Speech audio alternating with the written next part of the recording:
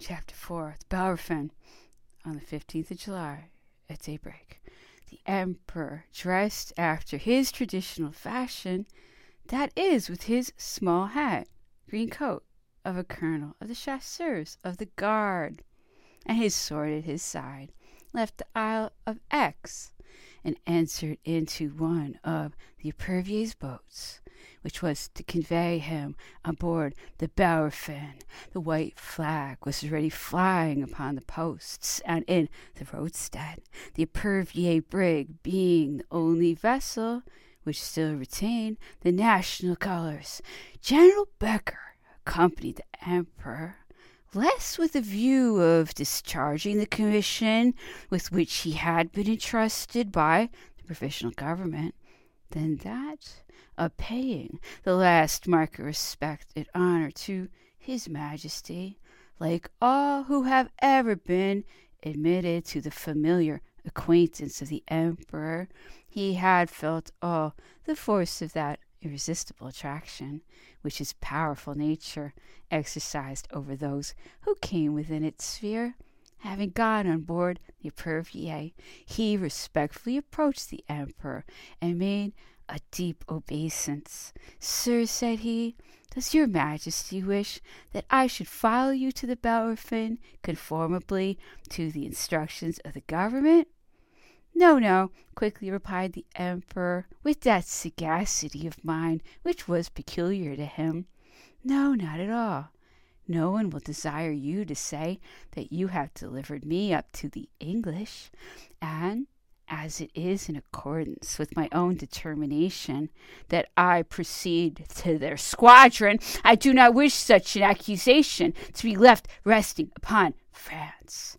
General Becker wished to reply, but his voice failed, and he burst into tears. "Embrace me, General," said the Emperor, with that melancholy serenity of countenance which had never forsaken him for a single instant. "I thank you for all the care you have taken of me. I regret that I did not earlier enjoy your intimate acquaintance. I would have attached you to my person. Adieu, General. Adieu." Sobs deprived the General of the power of speech. A few words, however, struggled forth, and their import was understood. "Adieu, sire. May you be happier than we."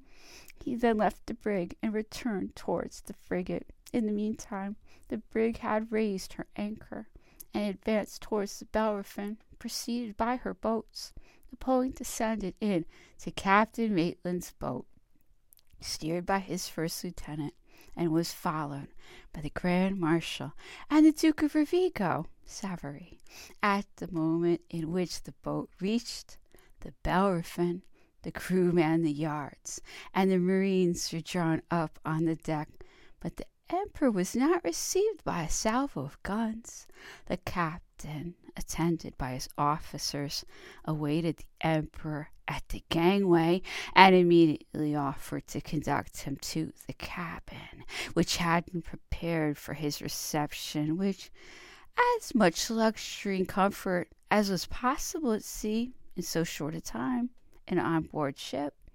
The Emperor, who during the whole time of his sojourn at Rochefort and the Isle of Aix had worn an ordinary coat, resumed, as we have said, the uniform of the chasseurs of the guard. On the morning of the 15th, we also put on our uniforms. Las Casas preferred a military costume to that of a civilian, a councillor of state, or chamberlain, and assumed the dress of a captain in the navy. He had served in the Navy before the Revolution and the Restoration, having reckoned every 4 years to the emigrants as a step in promotion. He became a captain in 1815 and received his brevet, as well as the Cross of St. Louis, which belongs of right to all who have passed 25 years in the service. Emperor had no sooner set foot on board the Bellerophon than he said, "Captain Maitland, I come on board your ship to place myself under the protection of the laws of England." The captain only answered by a low bow, and a few moments afterwards presented his officers to the emperor. At the moment when the Epervier was about to withdraw, after having discharged this last duty, which was to give her name a place in history, Marshal Bertrand delivered to the captain the following letter, addressed to General Becker, July 15th, 1815. My dear General, we have arrived on board the English ship. We must commend the reception which has been given to us, and it is now our duty to thank you for the care which you have taken of us.